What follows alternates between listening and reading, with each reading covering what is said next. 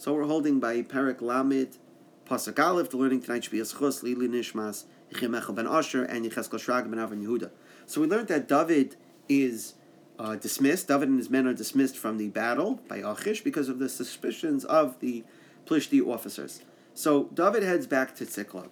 So Pasuk Aleph, Vayihi b'voy David v'anashav Tziklag. It was when David and his men happened to return to Tziklag, Bayom HaShlishi, on the third day, which the Radak says means the third day since they had left with Achish. V'Amaleki Pashtu. So during this time, the Amalekim had spread out El Negev towards the south, v'El Tziklag and to Tziklag, Vayaku es Tziklag, and they attacked the city Tziklag, Vayisrafu Isa Ba'esh, and they burned the city down to the ground. So we had seen a couple of prakim ago that David had taken advantage of the fact that he was in the Plishti countryside to attack some of the neighboring nations. And he attacked the Geshuri, the Gizri, and the Amalekim. And when Achish had questioned who he attacked, he had said he attacked other cities of other territories in Klal Yisrael.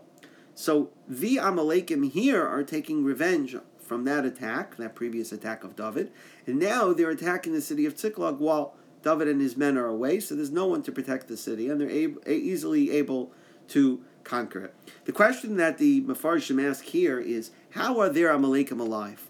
So the question really could have been asked a couple of prakim ago when David attacks them, but the Mefarshim discuss it here, how are their Amalekim alive? Because we learned in Perek Tezvav that even though Shaul failed to wipe out Amalek, what he kept alive is he kept alive Agag, and he kept alive the possessions, the sheep, the cattle. But he didn't keep alive the people. The pasuk there says, "V'yas kol ha'am hechrim lefi charev," that even though he kept Agag alive, but everyone else was put to death by the sword.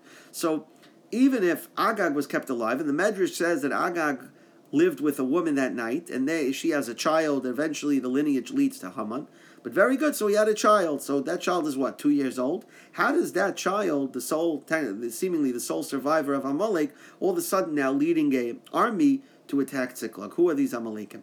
So there's a couple of pshatim. The Rambam in Hilchas Malachim, Perek Vav, says that there were perhaps some Amalekim that were allowed to live in Eretz Yisrael because they were makabel upon themselves the Sheva Mitzvahs B'nai Noach, and they accepted themselves as servants and paying tribute to the Yidden, and therefore they would have been allowed to remain in Eretz Yisrael, and so therefore those are the Amalekim. And the Nachman Shimon says that when they reneged on this commitment, David attacks them, and so they reciprocate here by attacking Tziklag. It's also possible, says the Nachman Shimon, that there were some Amalekim that escaped death when the Yidden were focused on capturing the spoils and collecting it. These Amalekim were able to slip away. However, the problem is that wouldn't fit so well with the pasuk that says that that everyone who remained there was put to death.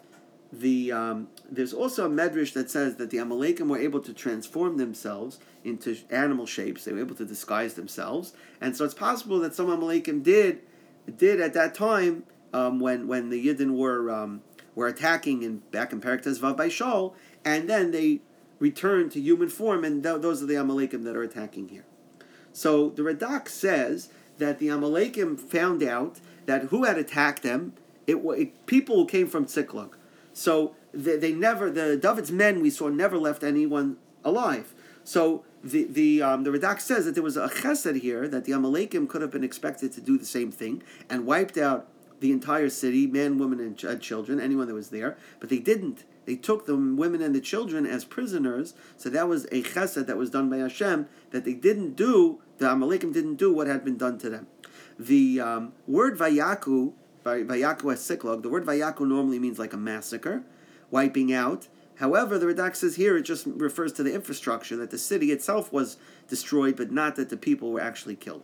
However, the Kli Yakar learns that it means literally referring to a massacre, and the Kli Yakar says the massacre here was not the Jewish men because they were away fighting the battle or whatever, preparing to fight the battle. Rather, it's the Plishtim men that were living in Tziklag as well as the Jews. So apparently there were other Plishtim living there, and the Amalekim assumed when they found out that their attackers had come from Tziklag, they assumed that it would have been the Plishtim, not the Yidden, because they said the Yidden are foreign visitors here. They didn't think they had the chutzpah to go and attack the Amalekim, so they assumed it was the Plishtim. So what they did is, when they came to Tziklag, they attack and kill and massacre the Plishtim that lived there, and as for the Jewish women and children, they took them as captives because they were still upset that the Jews had not stopped the Plishtim from attacking them. The Abarbanel says the reason why they burned the city down is they didn't want the Yidden to be able to resettle it and mount an attack on their cities. So Pasuk Beis, Vayishbu es Anashim, they capture the women Asherba that were in the city, Mikatan Miad Gadol, all the people from small to great, Lo Yemisu Ish, but they did not kill anyone, and as we saw, that was a chesed. Vayinhagu Vayalchu L'darka, and they led them off and went their way. So they took these captives back with them towards their own cities. So the Radak points out that the pasuk is telling us specifically that they captured Mikatan Yad Gadol, right? That they were easily able to capture the city because all that remained there were these women and children. The men were away at war, right, with David, and so that's why the Plishtim were able to take advantage and conquer the city. The Me'am Loyeh says that this is a common characteristic of Amalek. Amalek always tries to take advantage of those that are weaker than them. And that's why they attacked Klal Yisrael when Klal Yisrael was at Refidim, right? Refidim is Rafu Yadayim. They were weak. And that's also referred to in Parshas Kiseitze, when the Torah says about wiping out Amalek, it says that they attacked you. At the end of, again, this is the end of Parshas Kiseitze and Parshas Zachar, it says, Asher karcha baderech vayizanev b'chol kol hanechasholim acharecha, that he happened upon you, vayizanev b'chol kol hanechasholim acharecha, and he cut off all of those, like the weak ones or the stragglers that were in the back, va'ata ayefi yageya, and Klal Yisrael was weak. So again, Amalek always attacks, and they try to take advantage of those weaker than them, and that's what happened over here. They attacked the city specifically when David and his men are away, so that they can take advantage of capturing the city easily from the men and the women. Pasuk Gimel, Vayavai David v'anoshav el ir. So David and his men come to the city. V'hinei srufa be'eshem, behold, it's burned in fire. U'nisheim u'v'neim u'v'noiseim nishbu. And they find that their wives, their sons, and their daughters have been captured.